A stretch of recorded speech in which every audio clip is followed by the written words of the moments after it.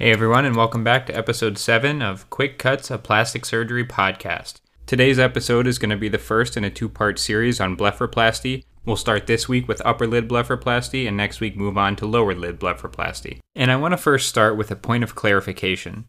Upper lid blepharoplasty is a surgery performed to address excess skin of the upper lid, which we refer to as dermatochalasis. Blepharoplasty is not a surgery intended to treat ptosis of the eyelid, which is referred to as blepharoptosis.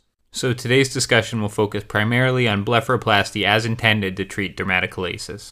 With that said, we'll begin a review of upper eyelid anatomy.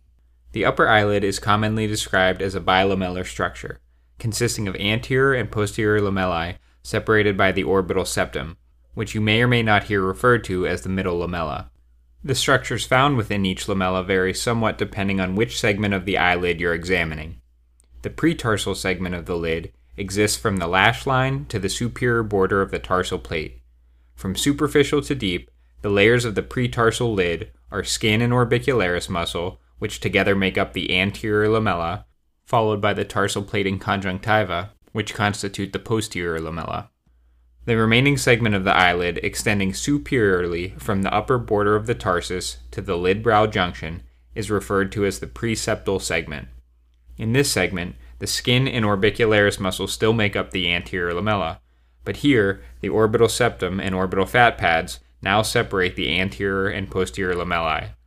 There are two distinct fat pads in the upper lid, both deep to the orbital septum, and these are the central and nasal fat pads.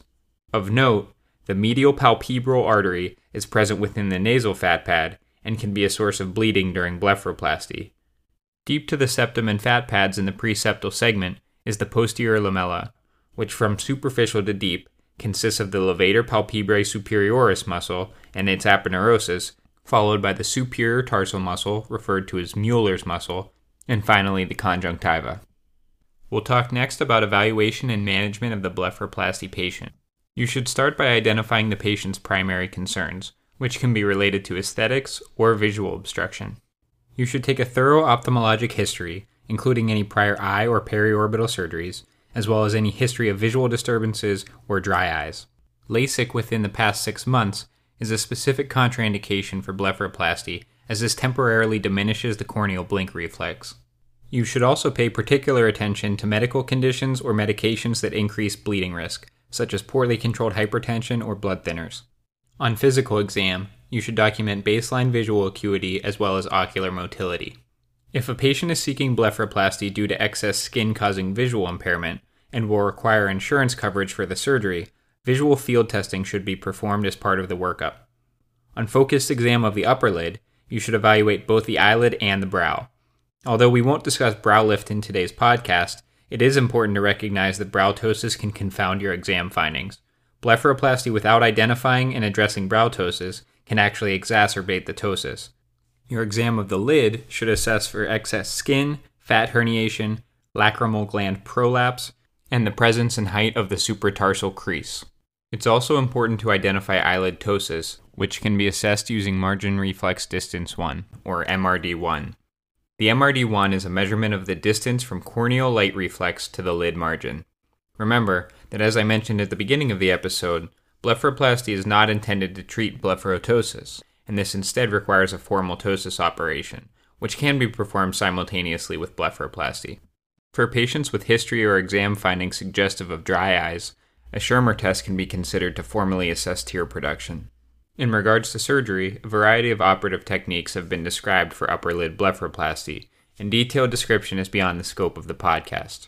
However, recent upper blepharoplasty techniques generally involve an excision of excess skin from the lid with minimal or no excision of orbicularis oculi muscle. Preservation of orbital volume has similarly become a focus of surgical approaches, with general preservation of the orbital fat and in some cases even fat grafting to augment volume.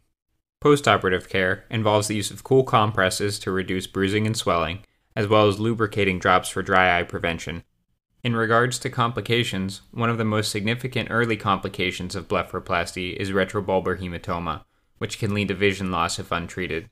As a result, this requires emergent decompression, which is most commonly achieved with lateral canthotomy and cantholysis. Another complication of upper blepharoplasty is lagophthalmos, or inability to completely close the eye.